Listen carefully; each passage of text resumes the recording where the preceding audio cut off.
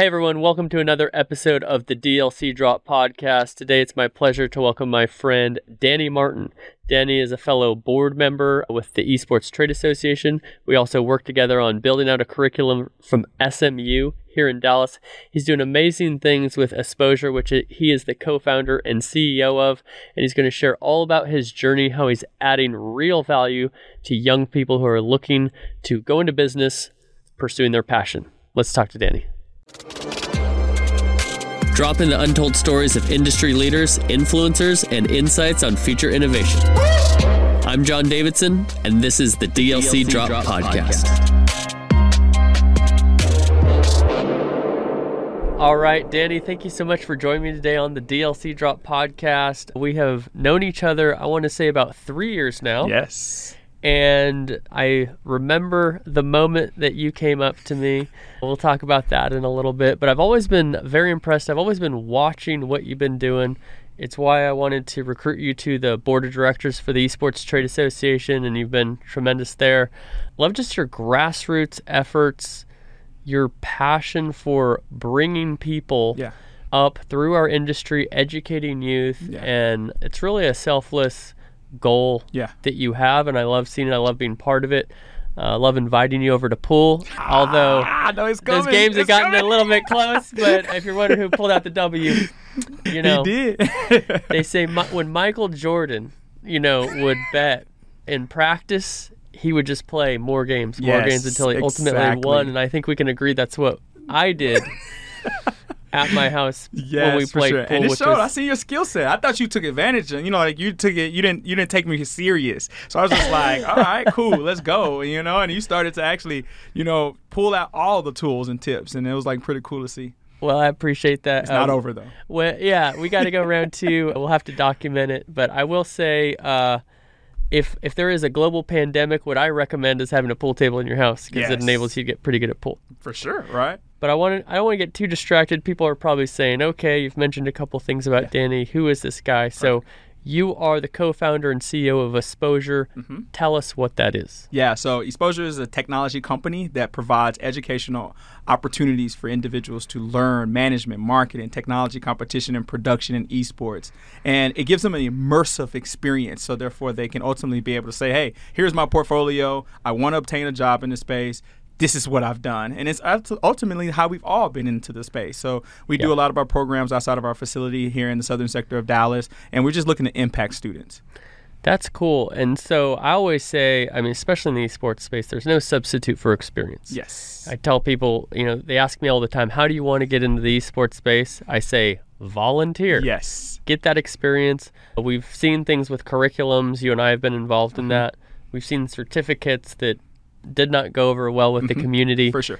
But I think the main point with traditional education in esports is, hey, there is a piece here where you can have a better starting point than you did without it. Yes. But when it comes down to it, you just have to be immersed, like you said, in the act of competitive gaming and all the different moving parts that are associated. Yes. So help me understand, when did you develop a passion for this? Did you realize this during your journey, or did you at some point early on say, I always want to help people achieve their dreams in what they're passionate about? Yeah, always wanted to help individuals achieve their dreams and what they're passionate about. But I ultimately didn't know that it was going to be gaming until it was one day I was at a CAF in college, and at that point, one of my teammates, I ran track in University of Texas in San Antonio, and he was just like, hey, my console is broke. And I was like, I have to figure out how to fix this because I'm sure you're not the only person whose console is broke on campus. And so I ultimately learned how to fix it, and I started to fix consoles for individuals on campus. And when someone gives me their console, I get to see how they play, how good they would play, what game they played. And I would start hosting tournaments with that data. So it would make it easier for me to go to individuals who play FIFA or Madden and ultimately say, hey, I have this tournament. The prize purse is $100 and get individuals to come into the tournament. That gave me a little bit of capital to survive in college. And I quickly identified that, I can't be the only one hosting tournaments on campus because it doesn't provide a lot of opportunities for individuals to actually showcase their skills or even just feel the feeling of winning, right? And so if there's more tournament organizers out there, it's more opportunities for individuals. So I just set out to just open up an opportunity for more tournament organizers to get in the space. And I had to do that by way of technology because I can only teach so long before you want to really impact the global atmosphere. And so I moved out to San Francisco, Silicon Valley to work alongside with some tech entrepreneurs. We received some capital, and I just started to learn all aspects of building a tech startup. And at that point, I was just like, I want to build a tech platform that allows tournament organizers to have all the tools that they needed in order to successfully host tournaments. And I quickly recognized after you help individuals run their tournaments, you see a great opportunity to help individuals who are in those tournaments competing. And that comes into branding, helping them get a little bit more exposure for that of being a part of the professional realms. And once we started doing that, I was just like, wow, there's an opportunity behind the scenes of helping those professional gamers or aspiring gamers go pro. And so now that's where we're at right now, is just really thinking about everything behind the scenes, because those individuals who are graphic designing, who are production technicians, all of the career opportunities that everybody speaks on, those are the individuals that help the professional gamers get to where they need to go. And that's a huge opportunity for us to really add value to both perspectives. Interesting. Yeah, there's a lot of teams, a lot of people who are supporting all the digital things that need to happen for a competition to take place. It's not quite just going out in your backyard and shooting hoops necessarily. So I'm a little bit surprised to hear about fixing this Xbox story. So what did you go to school for, first of all? You were running track, but what was your major? Yeah, so it was entrepreneurship, right? Cool. So I was an entrepreneurship major due to the fact that I come from the southern sector of Dallas, and the economics is not quite there. So after school, I would run track for practice, get out, cut yards with my uncles, and then also sell barbecue at different clubs or different venues. And I'll be out to about 2:00 in the morning, and all of our conversations with our uncles was entrepreneurship. That's the word for them. Cool. So I knew going into college that I wanted to be an entrepreneur. I wanted to run a business like my uncles, and they were pretty much like kind of forced to run businesses because they were in prison. They couldn't get a job. So that was naturally what they did. Yeah. And so they always talked about running a business because that's what they had to do. So I went to college knowing like, I want to run a business like my uncles, so I knew get a BA, business administration degree, minor in my entrepreneurship. Then while I was doing it, entrepreneurship became a major. So it was just like, I just didn't know what the business would be. I was like, I want to be an entrepreneur, but I don't know what I'm going to do. And that's when that light bulb, hit at that point of, building out consoles and helping fix them. Incredible. Yeah, what's funny, I never thought I was going to be an entrepreneur. I became an entrepreneur about 7 months ago, and I love it. I just had a mind shift. In fact, the next person I'm recording a podcast with is my coach, Sharon Gill. I'm excited about that. Yes. And, flip the mindset. And it's crazy, but I remember being at college, and I remember looking at, which business classes I'm going to take at Sacramento State and thinking, I'm not going to take entrepreneurship. I'm not going to be an entrepreneur. And so it's really cool to hear that you had that in mind. For sure. I didn't grow up around entrepreneurs. I grew up around teachers. Yes. And so I was just always kind of the mind of, you work for people. Yeah. And it's interesting how the people around us kind of build our mindset and the possibilities that we have. Now, you're fixing these Xboxes. I keep going back to this. I can't get it out of my head. I love it. So did you have experience taking stuff apart, putting it back together? Did you have a knack for it? Did somebody teach you? What was that about? Yeah, for sure. In high school, it was funny. Another way I used to make capital in high school is I used to build sound systems for individuals' cars. So they have boom boxes. So I would actively go, we call it Big T Bazaar, and I would go shop around with all the amplifiers and get the capacitor batteries and really install with the 8-gauge wires and install all the sound systems, right? Yeah. For the actual individual. So people in school would be going through campus with their the 11th and 12th graders, and they would have these nice sound systems and be like, who did it? And I would be the one doing it. So that gave me a knack of actually putting together things from a hardware perspective. So I was really engaged in the hardware element of computers and understanding the value of how it all interconnects. And then that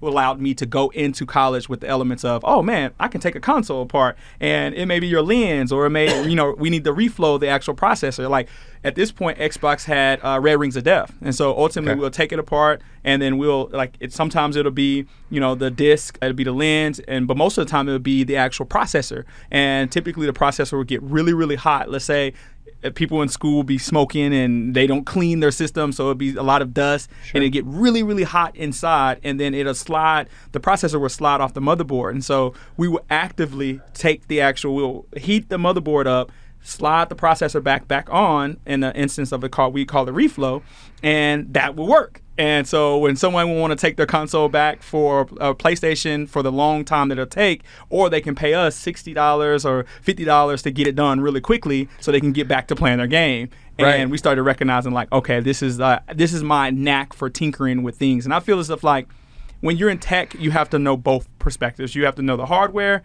and you have to know the software. If you know the hardware, you appreciate the software side because you'll know how everything interconnects. Yeah, that's incredible. And you clearly have this, like, I'm going to do it myself. I'm going to figure out how to make money any way I can, which is super cool. Not everybody who has an entrepreneurial spirit also has a servant's heart, if you will. Yeah, for sure. Right? And so was that something that you experienced with your family or otherwise? Yeah, I think it's just a natural. My mother, I never really got to see my mother because she would travel all the time for work. So it would be funny, like in middle school and high school, she would leave on Sunday nights, and then she wouldn't get back to about Thursday. So I would have to take care of my brothers, sisters, and my sisters all throughout the week.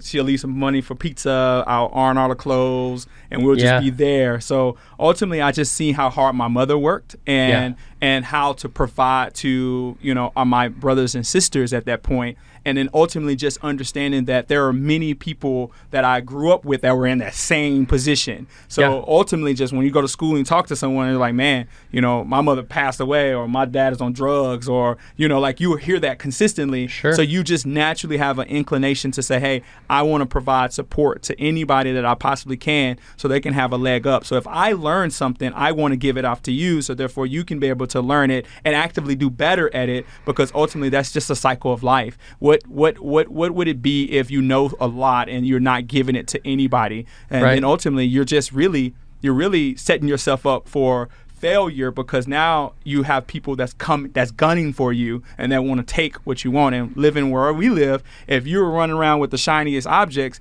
they're going to come take it from you. Right.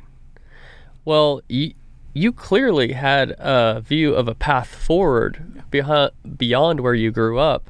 And not everybody where you grew up has that mindset, right? Can see beyond that.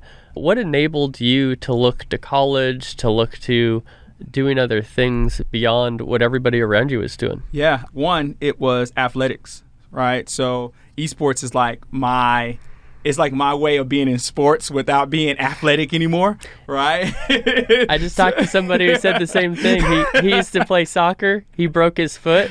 Actually, Mike Ashford from the Esports Awards just talked to him, and he was like, yeah, I couldn't be competitive anymore on the field, on the pitch, but esports gave me that competitive edge. Yes. And just understanding that, when you run track, you can quickly identify if you're going to go, if you're going to go to the Olympics. And once you recognize your times is not good enough to go to the Olympics, then you're like, okay, let me start to think about something else. But, being in school and seeing my track athletes, because we went to a really good track school. So just kind of seeing them going to these big schools and getting, letters of offer letters and things like that, it just inspired me, because I was like, I have to go to school and get, and go to school for running track or going to school for sports. I really didn't even think of it from the education side until I actually got to school and recognized how beneficial the education side is. Makes sense. And you stuck with school when you got there. Yes. It wasn't, some people go to school for athletics. Yeah. And either it doesn't work or they don't pass their classes. For sure.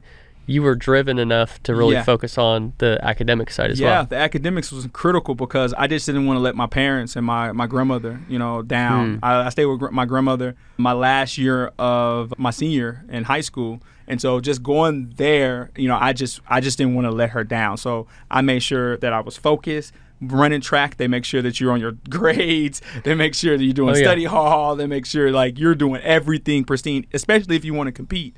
And that was a big thing for me. So ultimately, I took that same discipline that it took from when you run track. And I was literally running 100-mile weeks, right? So we getting up at 6 o'clock in the morning running, like 7 miles, and then again after school, and we're running another 3 What did miles. you run? What was your 400, 800, and cross country.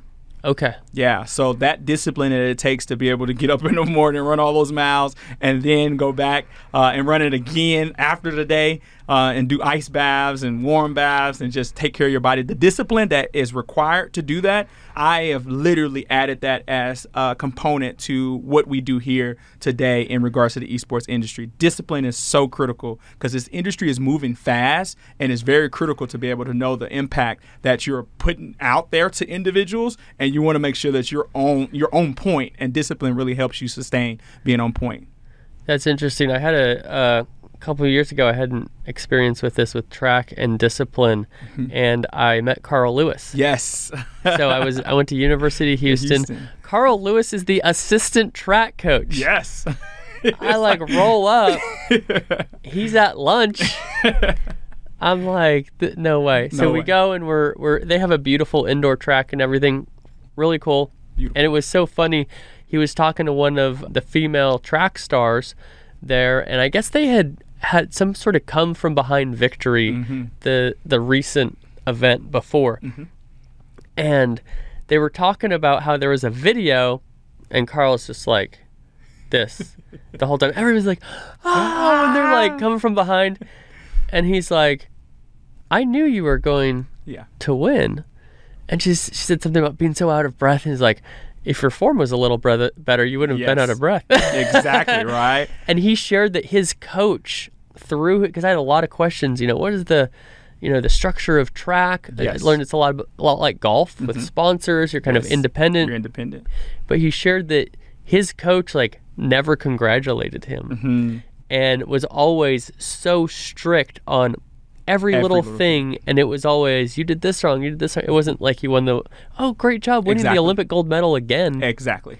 That was super eye-opening to me. I'm not somebody who ran track, and so to think that something at the highest level, of course, everything gets very specific. Very, right? very, very, very, very. Super interesting. I love the way that you've applied that. So let's talk about some of these programs that you're doing with Exposure. Yeah. Clearly, you're helping to educate the next generation, right? For sure. I think that's so important because there's this dynamic that I've identified in esports where you have young people who understand gaming and esports. They get it. They grew up in it. Yes. They don't know anything different. Yes. Then you've got a gap in the middle. And then over here, you've got experienced professionals exactly. who have done marketing, business development, all these different things for 20, 30 years. They're the guys who in any other industry would know it all, would be able to bring up the youth. They don't get gaming. They don't get esports. The structure, the ecosystem, the more skeptical consumer behavior. Yes. They've marketed to themselves for 20, 30 years. And now they're over here like whoa, why isn't this working? Yeah. Right? And so that's our goal at the Esports Trade Association. We can talk a little about in a little bit, but bridging that gap. And what I look forward to, I think, in 5-10 years, that's not going to be an issue anymore for sure. because people who understand gaming and esports now have experience to match. Exactly. And you're one of the people helping with this. Yeah. So I understand one of these programs is the E2E immersion. Tell us what that is all about. Yeah, for sure. So, to kind of give some context to that, when we first opened up our facility in the southern sector of Dallas, it was geared towards creating an incubation area, right? There's many esports arenas that were being developed, and we really wanted to make sure that, you can have this huge facility, but the tournament organizers are the ones that fill that facility. So if you have a huge facility, you got to find the best of the best tournament organizers, and that is a far few between. Yes. So we utilize our facility to actually help groom tournament organizers so they can have a smaller space to do their tournament. They don't have to, pay these absorbent amount of costs to be able to rent out a room. And then they can start to grow. And as they get better, then they can start to utilize the bigger spaces, right? And that's when I started to think, when I seen Dallas and you have a lot of the large esports arenas, I was like, okay, they have to have a pipeline of talent to help secure those facilities, right? And I always knew that from 3-4 years ago. And so when we had built our space, it was geared towards more of an incubation area, allowing someone to come in, host tournaments, do shoutcasting, do podcasting, do even music creation. And when COVID hit, we were just like, okay, well, we can't use our facility anymore. So it's just like, what do we do now to add value to the individuals in our community? And so by having a background in technology and software development, our team came together and built this technology platform that allows students to learn all the necessary skill sets.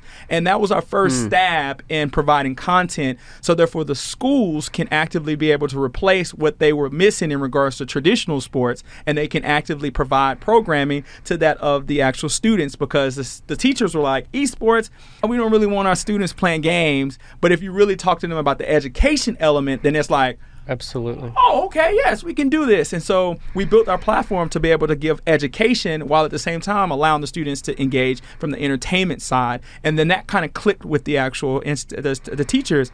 And so we quickly recognized that, and this is full of transparency, after the students would go through our course content, they would be like, okay, what's next? And we sitting there like, what is next? That's all I thought through so far. It's like, congratulations. Congratulations. The party. Here's a certificate. Your graduation. Get out of here. And that was like the realest. That was a realest element for us, because we were just like, whoa, we are a company. We got to keep sustaining it, but we can't treat students like, cows. Can't just keep going through.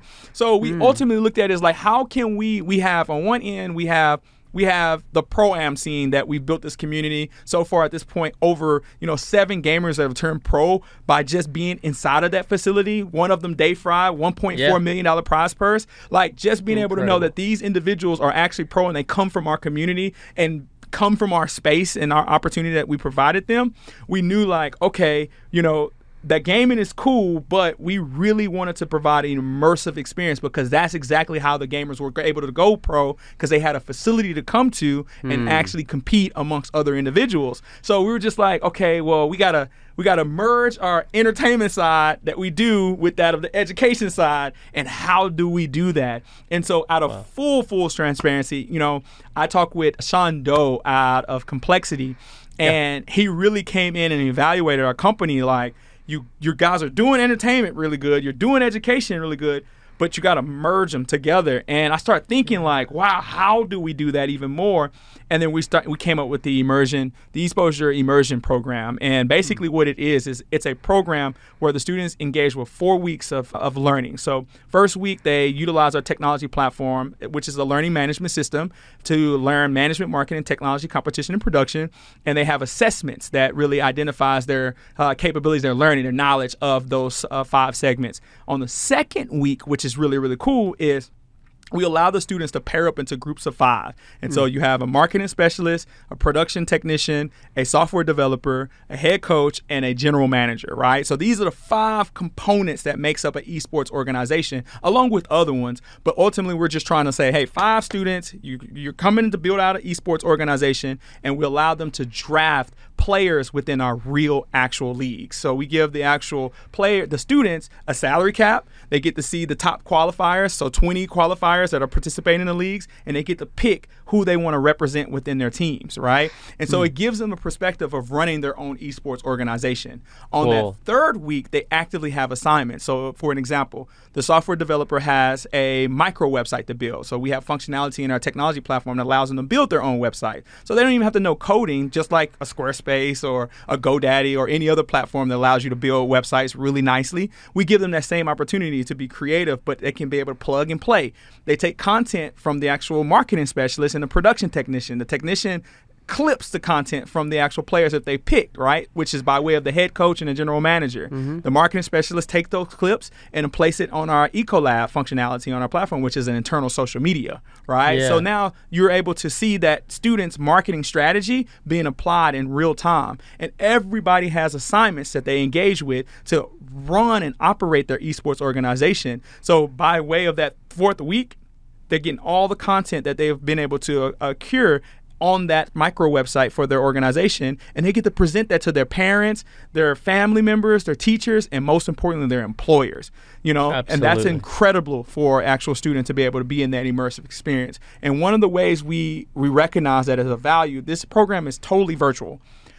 But the lucky part is for students that are in the local area, on that 3rd week, we have schools busing their students to our facility so they can actively see it in real time. So when their players that they pick, they get to see them playing on the actual stage while at the same time being in the seat. I call it the Jerry Jones seat, right? They get to be in their box office and being able to see how they run their esports organization. And it brings me back to the entrepreneurship roots, right? Yeah. It allows the students to really operate their esports organizations while being able to do it in real time. And that's one of the benefits of being in a local area. So we interact with Duncanville, Cedar Hill, Lancaster, DeSoto, a lot of the schools in the southern sector of Dallas. But we really want to provide this program to several schools, no matter where they're at, the northern sector, the west side, or the east side of Dallas, and even from a global perspective just as much. So that is the basis of our immersion program, and it just came out of how do we connect both things that we do, the entertainment and the education side, and that was the best way that we can figure out how to do that.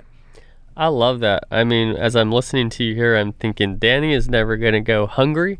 Yeah. Because you're going to find a way for sure. at least make enough money to get by. Exactly. If not more. And I think that work ethic and that mindset that you have is always going to do well. And, man, you're crushing it. Tell me the ages of the kids that are 13 to 25 years of age. That's pretty broad.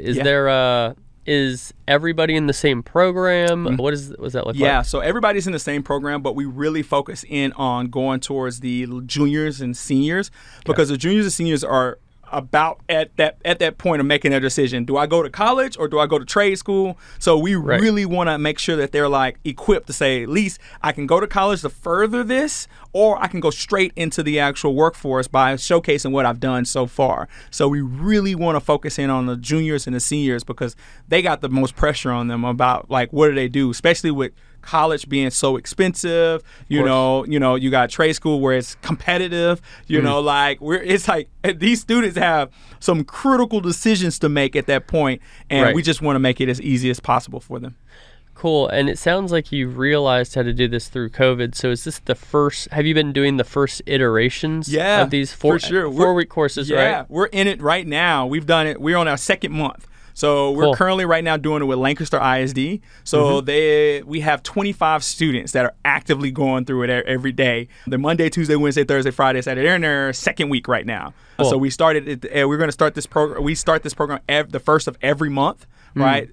Our public release is July 12th. So that is actively for that of schools, but also for the general public, because in our area, there are not that many esports programs in the schools. So if they're hearing me shout out esports, parents are hearing that. So they're like, well, we don't have an esports program. How do we get a part of this? So we're launching it for the actual parents and the community members who would like to get their youth involved, and even organizations that do not have esports programs. So we're literally trying to make sure that it's offered to everyone from that perspective. Cool. And is it in a situation yet where students are getting any sort of credit from schools, or is it completely separate from the school currently? Yeah, so it's completely separate from the school right now, but we're actively working with Dallas College, which is a junior college, which is, in my opinion, I think is the best spot, because a junior college, it's lower on the capital cost and it's easily accessible for individuals who don't have that amount of resources. But it's also it's accredited. Like a junior college, a degree in junior college can hold weight just as much. Absolutely. And so from this perspective, we have already started engaging with Dallas College to build out their programming, so therefore it can be accredited. While at the same time, I've learned that even with the SMU program that we're doing right now, this is a great way to add validity to that experience. Granted, it's not tied in any way from a credit. I would love, if anybody hearing this, I would love for it to be, Let's figure that out. Figure that out. That's the next step. That's the next step, you know. I think right now just being able to say, man, we're building this program for SMU, which is a prestigious college.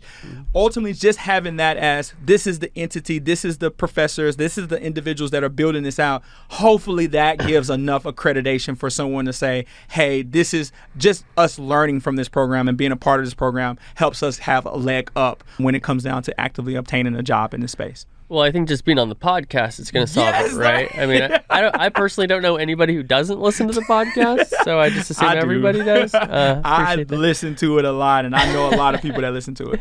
I appreciate that. So if I was a student taking this, first of all, how do I apply? How do I get into it? Yeah, so for one, you go to exposure.gg/immersion. And we're taking 25 increment slots. So the cool thing is that we can have students from all around the world, and they will be filled within a 25 slot. And each 25 slot is your own admin or instructor that we apply to help you go through it with your cohort. So 5 groups, but ultimately we keep having 25. As one fills up, we go for another 25 and another 25. So ultimately going to exposure.gg/immersion. Cool. And for those who are listening, not watching, I'm going to spell it out. I see it on your shirt. ESPOSURE.GG. Yes, so sir. that's a way to sign up. If I'm a student or if I'm a parent listening, I want my kids to do this. If they do it one time, can they do it again? Do you encourage or discourage that? I encourage it, and it's kind of crazy. Everything is by way of experience for me. I was on a call with an institution that was in Europe. And they were like, wow, this 1 month experience, and the students get to experience one role. If we add this to our college, can they do all roles and it'd be 5 months? I was like, yeah. I was like, yes. I didn't even think about that, but yes. So ultimately what we're seeing right now is one student can take the course and take the program, and they can be a general manager. And then they can take it again. They can be a marketing specialist. They can take it again. Cool, because there's different roles in the program, so you can do it again and again and do a different role. So if you take it one time, you are randomly selected to any of those roles, right? Got it. So if you take it 5 times, you get the experience of each of those roles, right? So it's that was the moment where I was just like, wow, I didn't even think about that, and they let us know. So now when we work with colleges to fit within their 5-month semester range, they're like, we want our students to experience each role throughout that semester. Super cool. And something that you've experienced where you grew up, now you had the opportunity through your athletics to get you to college. Yes. Right? But not everybody where you grew up has that opportunity. And in a lot of places, not just lower income neighborhoods, all over the country, all over the world, people say, I want to be a professional athlete. I want to be a professional gamer, whatever. I think that percentage is like 0.03% of people make it. Yes. When I lived in Sacramento, I had a number of friends who had played in the NFL. And while the average of an NFL player is 3 years, the majority play for 1 year. It's the superstars who play for 10, 12 years that they mess up that average. Yes. But I had a number of friends who went to the league 1 year. They made $400,000 minimum. And then they're trying to find what's next. Employment, what's next, Everything that they had put their entire life to, they realized their dream, and 1 year later it was done. Yes, for sure. And so I love what you're doing. I love what we're trying to help people do at SMU that you and I both were involved with writing the curriculum there for their Esports Business Management Certificate Program. Yes. Daniel Hers and I wrote Business Development and Revenue Strategies. Yes. You wrote... running an esports organization from a recruitment, organization, and management perspective.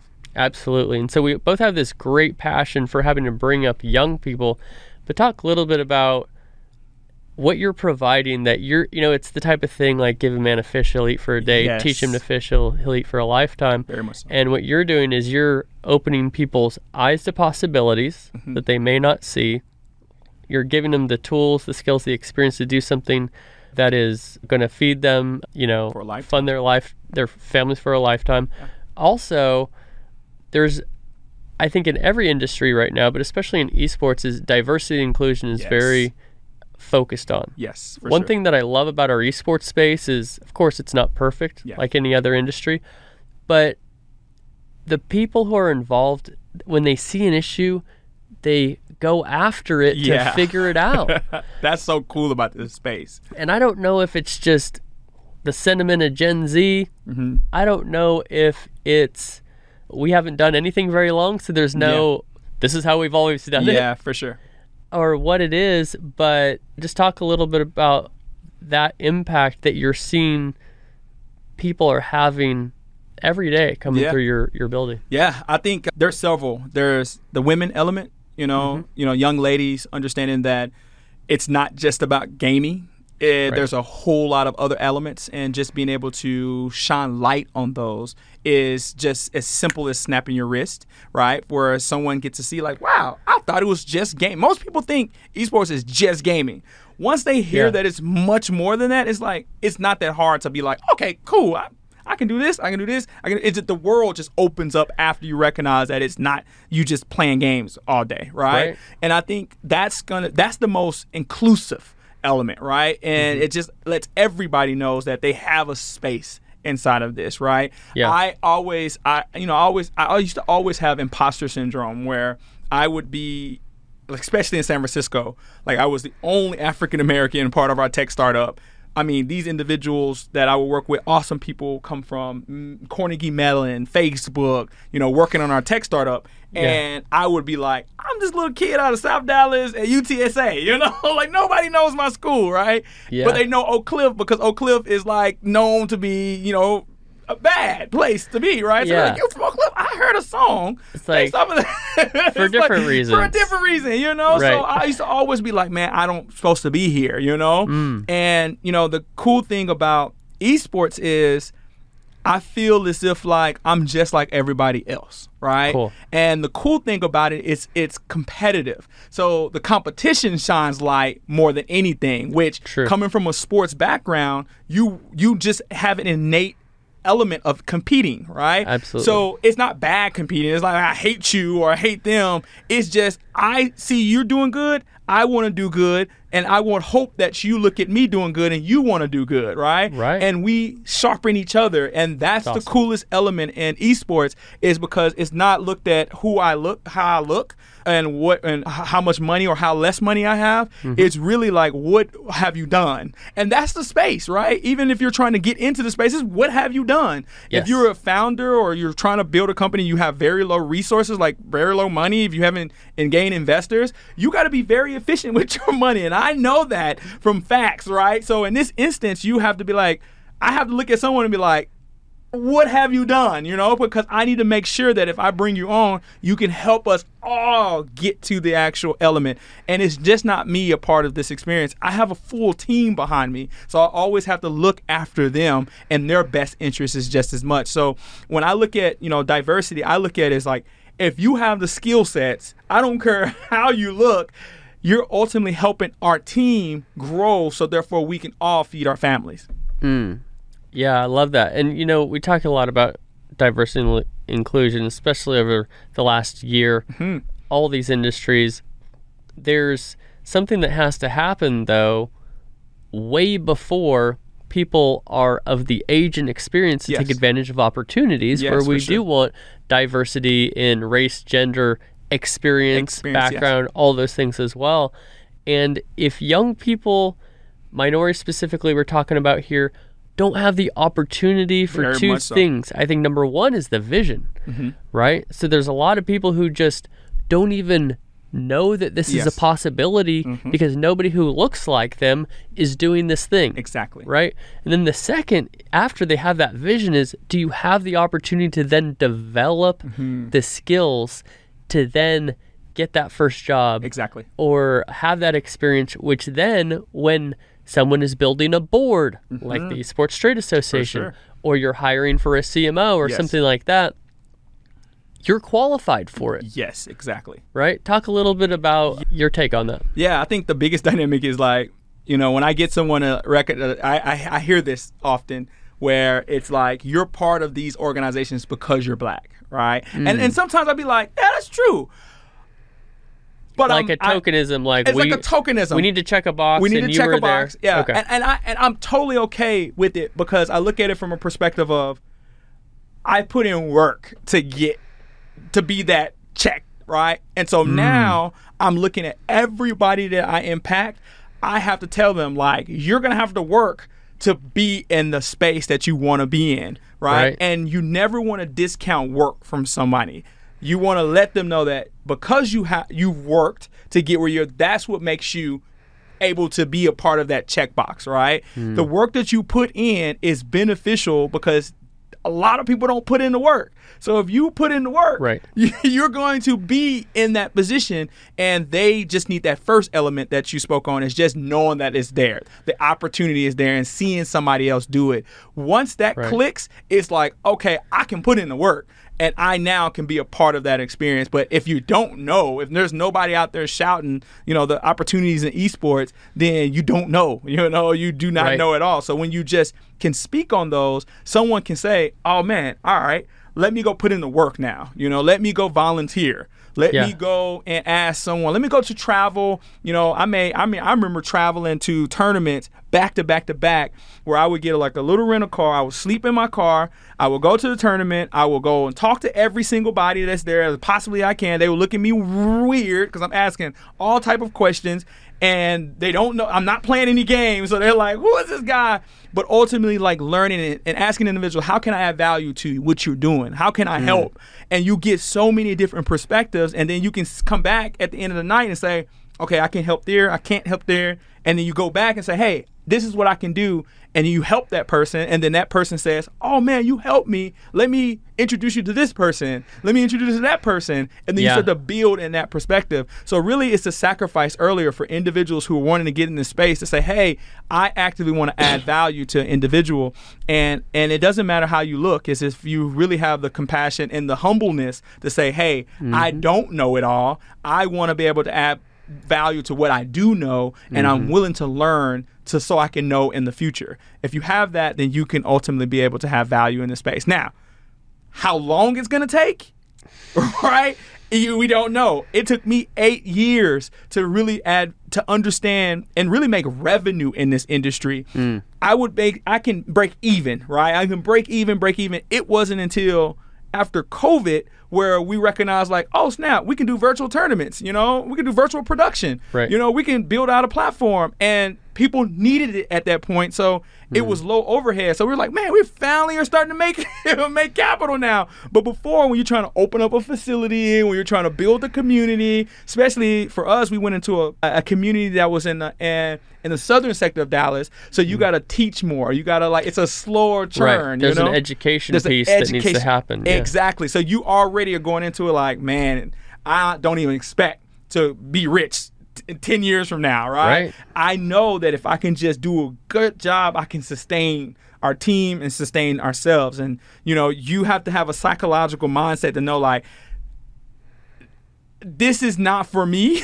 This is for somebody else that's coming behind me. And you got to be okay with that. And I was always okay with that. Now we're in a position to where I can kind of sit back and say, not sit back, but literally look at our revenue as a company and say, hey, I can give you a raise. You don't have to be like starving, to be a part of this like I did, right? So by feeling that, I now can have the compassion because of the actual revenue I can give. So therefore, individuals do not have to starve as long as I did. And I think from that perspective, you can be in a space, and it can be 2 years, it can be 8 years, or it can even be 10 years before you actively are able to say, wow, is this worth it? But in your mind, it should be worth it, because if it's not you have to think selfless, and you have to think how you're impacted after you. Right. Did you have a time in that 8 years where you thought about giving up? No, absolutely not. Absolutely not. I was so invested that I felt like if I give up, I ain't gonna have anything else. Like I'm so invested in this, and this has to work. It has to work. Like there's no like, I'm just gonna figure it out, and I may have to be. I always tell my people, like, I have to put myself on ice. Like I have to literally freeze myself and move really slow, just so when I get the ideal, I can unfreeze myself and move faster. Interesting. Just to sustain the timeline. Because you can't sprint all the time. You can't sprint all the time, so you're purposely kind of saving up those moments so that when you have to sprint, you have the ability to do that, is what you're saying. Exactly. Interesting. And this is sprinting mode right now for me. I know it. You're building out a new facility, aren't Yes, for sure. you? Just for people who weren't here when Danny came into the studio, he walks in, he's got the phone, I'm leading him in, he's got another phone call, delegating work, doing a great job, getting a lot of people do a lot of work for you. Tell us a little bit about that facility. Wow. This is a third facility of us building, and man, the first facility, it was inside, ravaged building, been there for like 6 years, roaches, rats, coming cleaning everything out, building walls, taking it out, and recognizing that I have this vision. I'm finna figure out how to turn this ugly building in this city into something that the city can be proud of, right?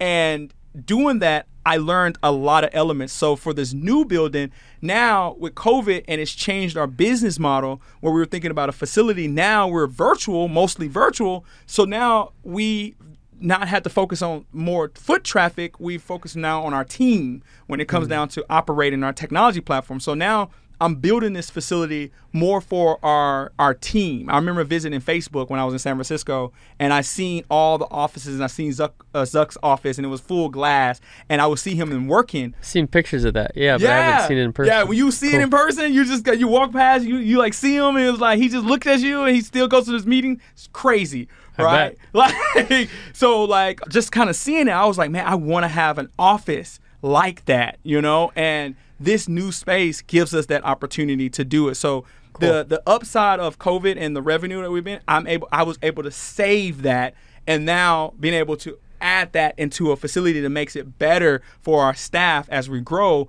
but still keeping the dynamic of an arena. So we go from a 5,000 to a 2,500, still very efficient. But the purpose is when these students bust into our facility on that third week, I'm building it to where it's like a field trip. Like when they walk through the door, they get to see our offices, our teams, our education department, our marketing department. They get to go in the content room, see the content individuals creating content. They get to see the production room, and they see the production getting ready for the production that they're about to participate in. And then they get to go in the arena and watch everything as they do their assignments. Right? That's incredibly smart. I mean, you're essentially telling a story in person. Yes. And what I'm picturing, too, in my mind as you're explaining this is if I'm, like, the mayor or if I'm somebody you're pitching or something like that, and you've built this so that in the same way that I might take you through a sponsorship deck in a presentation, you're taking me literally through a hallway, culminating in, and here's the arena. And here's the arena. And the students are going through that. So imagine you're in high school and you're walking in and you get to see it all. And then you sit down and then you're like, it's like the movie starts. And then you're like taking notes, and your notes is actively your assignment.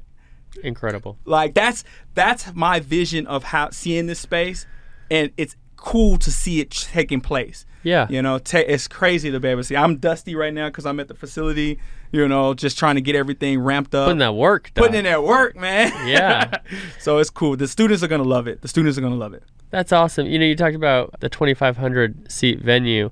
A lot of people don't realize that esports, the majority of esports tournaments are small. Yes. And so I very blessed. I had the opportunity to be quoted in Forbes the other day. Yes, and I seen it. I was like, congratulations. Wow, that's a trip. Kind of cool. It's going to follow you forever, too. Yeah, it's the goal. I'm not trying to just make it be one. You know what I mean? How about that second one, Forbes? No. How about that second one? I love it. But the point a lot of people don't get, they say these tournaments in Poland or in Asia or wherever, and it's like 100,000 people. It's all these stadiums. And so then these municipalities, these towns, these venues, they build these 10, 20,000 person stadiums, and it doesn't work. Yes. Because they didn't understand the market, especially in the U.S. Yes. And, they say in politics, they say never book a room that's not going to be overflow. Yes, Because just the optics of it, number one. Yes, for sure. But talk a little about your experience. You said 5,000, now 2,500. What has that been like with the size of the venue and from your experience? Yeah, I mean, it's really strictly business for me because, COVID recognized that it let us know, like, we had excess, right? So we go and I have to work my butt off to have a space and to afford that space. And then you recognize COVID it's virtual. So now you don't need that space. So now you can utilize the extra capital that you'll get towards that of offering to your staff and more marketing, right? We never did any marketing. Everything was organic. Now we have the ability with our program to have extra funds to actually spend on ads and understanding pixels and getting it out to more individuals. We were strapped before then to do anything, So like, it's, understanding how to be efficient during these times is what is now being more impactful to our communities and the individuals that work with our company. So, I see it a value for individuals to start small, start efficient. That's where most individuals, and then just grow little by little by little and really understand data is important, right? Understanding how you can be able to take that data, measure it, and then start to apply that data, and that can ultimately help you grow.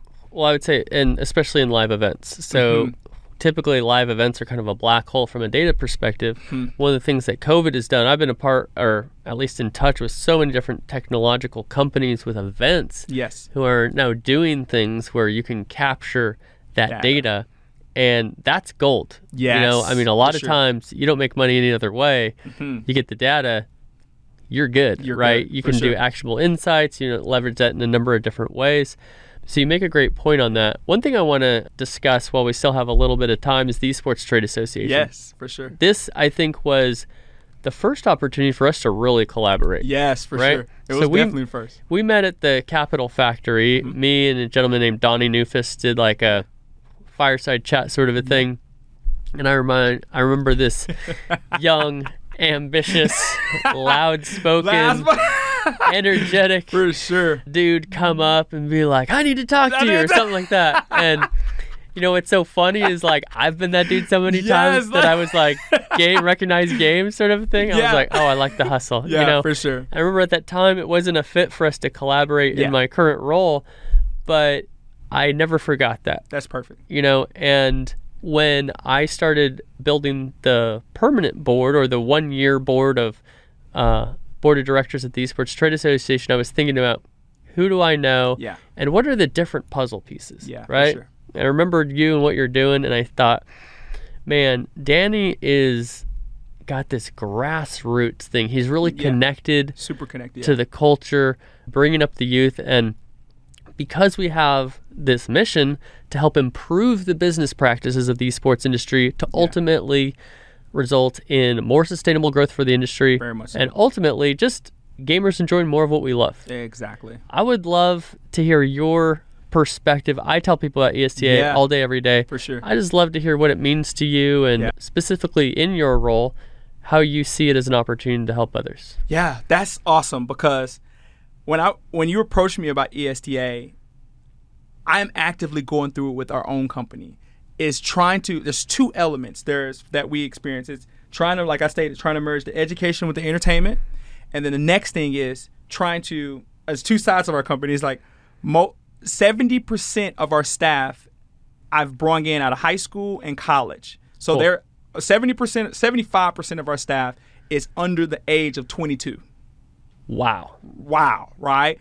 The rest are executives, right, that are non-endemic to the space. Right. So I always have to be the middle person. You see that gap every day. Every day. Every single day I see it.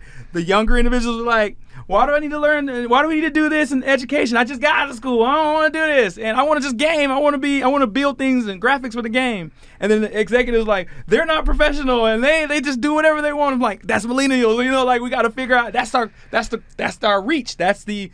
Our people on our team are the individuals that we're marketing to, right? That is the community. So everybody has to understand each other. So when you approached me about ESTA, I was just like the same thing. It's individuals who have tenured backgrounds that want to learn about the industry. They actively are wanting to work with the individuals in the industry, but they have to learn the industry. They have to learn the space. And you have the individuals in the industry right now that is having a hard time trying to figure out how to make money in the space, right? Because they're so passionate. So they're like, but they don't quite know how, and if they do know how, they view it as kind of like a sellout, like, right? So it's like this going together. So when I see ESTA, I looked at it as like, whatever I can do to help bridge that gap with the bandwidth that I have, I am ultimately looking at it as like, I want to add value because I see where they're at as an entity, and it's very critical to they're in a position to where they can impact both the community and the individuals who are looking to get in the space to add value to the space with the skill sets that they have acquired over a considerable amount of years. Yeah. And I looked at ESTA being the best platform in this industry to do that. So ultimately, I looked at it as like, yes,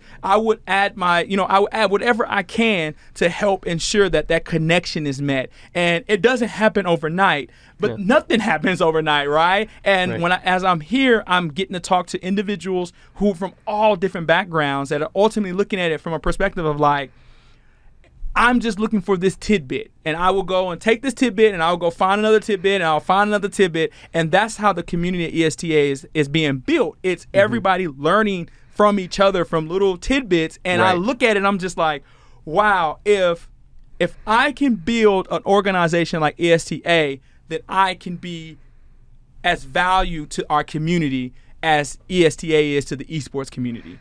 I look at it just like that, and that's what keeps me engaged. That's what keeps me, trying to add value. And when you approach me, you already gave it the legitimacy. So that what made me like, I had to take it to the team. I had to be like, hey, do I have the bandwidth to do this? And I ultimately looked at it as like, man, John has the bandwidth. John is actively taking on a hard role. And if he can do this, why can't I do that? It's the competition element, right? It's like, if you can do it, I can do it. And I'm learning every day from you just as much as I'm learning from Megan. I'm learning from Sharon. I'm learning from everybody in the space, as well as new individuals coming into the organization from an ESTA perspective. So it just blows my mind to see all the individuals who share the same passion as I do. And I can guarantee you, for anybody that's looking at being a part of the ESTA, this is the exact same feeling that you will feel. And if you look at it from a perspective of you want to get everything, like you're just supposed to be successful tomorrow, you're looking at it from the wrong lens. Look at it from a perspective that you're going to connect it with somebody. You're going to be connected with someone who can give you something to place in your satchel, and then you can go and get something else and place in your satchel. And by the end of it, you're looking at it, and it never ends. But by the end, over time, you're going to say, wow, I've learned about marketing. I've learned about sponsorships. I've learned about event curation. I've learned about production. You will take that and be able to build on that to help you enter into the esports industry. And that's what it's about anyway. Yeah, that's a great analogy. I have a good and bad habit. I've always been on the bleeding edge of my experience, just pushing. And so a lot of times I feel like I don't know what I'm doing because I'm always pushing that envelope rather than just like doing what I've done forever or know how to do. It's a curse and a blessing. But yeah, sometimes I'll look up and I'll look back at what I realized or what I know now or the experiences I've gained, and I'm like, wow, I have come so far. I've just been grinding, didn't realize it. The other thing, I really appreciate hearing your perspective. For those listening, that's my first time I've heard you say that. Yeah. And I can just tell you it's so encouraging to me just because, at ESTA, we've got our nose to the grindstone. We are working on this thing. It has come so far, but it still has a lot further to go to be what we want it to be. What your vision is, Right. But, the way I describe it too is it's also a safe place to get connected.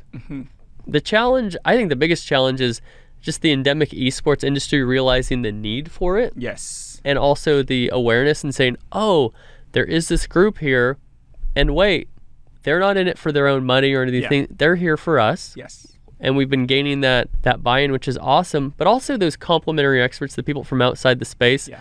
What I would say is it's not just learning about the space, but also how to approach it. Yes. And to come to listen. And there's some places on the internet where if you capitalize esports wrong, you're blacklisted. You don't get a second chance. For sure. What I say is like, look, somebody could not know that little detail and have so much to offer our space. Wow, so much. And for us to push that person away just because they didn't know this one piece that ultimately doesn't even matter at all, is that the best filter that we have to realize who should get into the space? And so I just love the opportunity to bring people in, to add the knowledge. We do it through webinars, the newsletter. We're doing Clubhouse. Megan's doing a podcast with members. And we have a big conference September 12th through 15th in Chicago, in person. Live events are coming back. I'm so hyped. Well, appreciate you talking through that with me. I appreciate you being here in person. We were actually at a little backstory. We hung out at my house, and then most recently we're at a Dallas esports meetup. And you and I are both so busy because we have our hands in so much stuff. For sure. So we're doing the happy hour thing. I get a text from the person I report to at PRG. John, are you free? Are you free? And it's not, are you free? It's, you're free. You're free. Live. You got to pick up that call. I need to call you right now.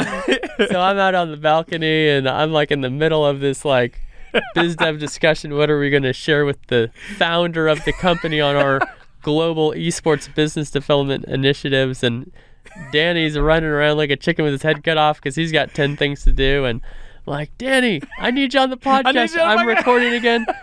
And man, it means so much to have you in person too. I love the in-person episodes. And dude, the more I hear about your story, the more hyped I get.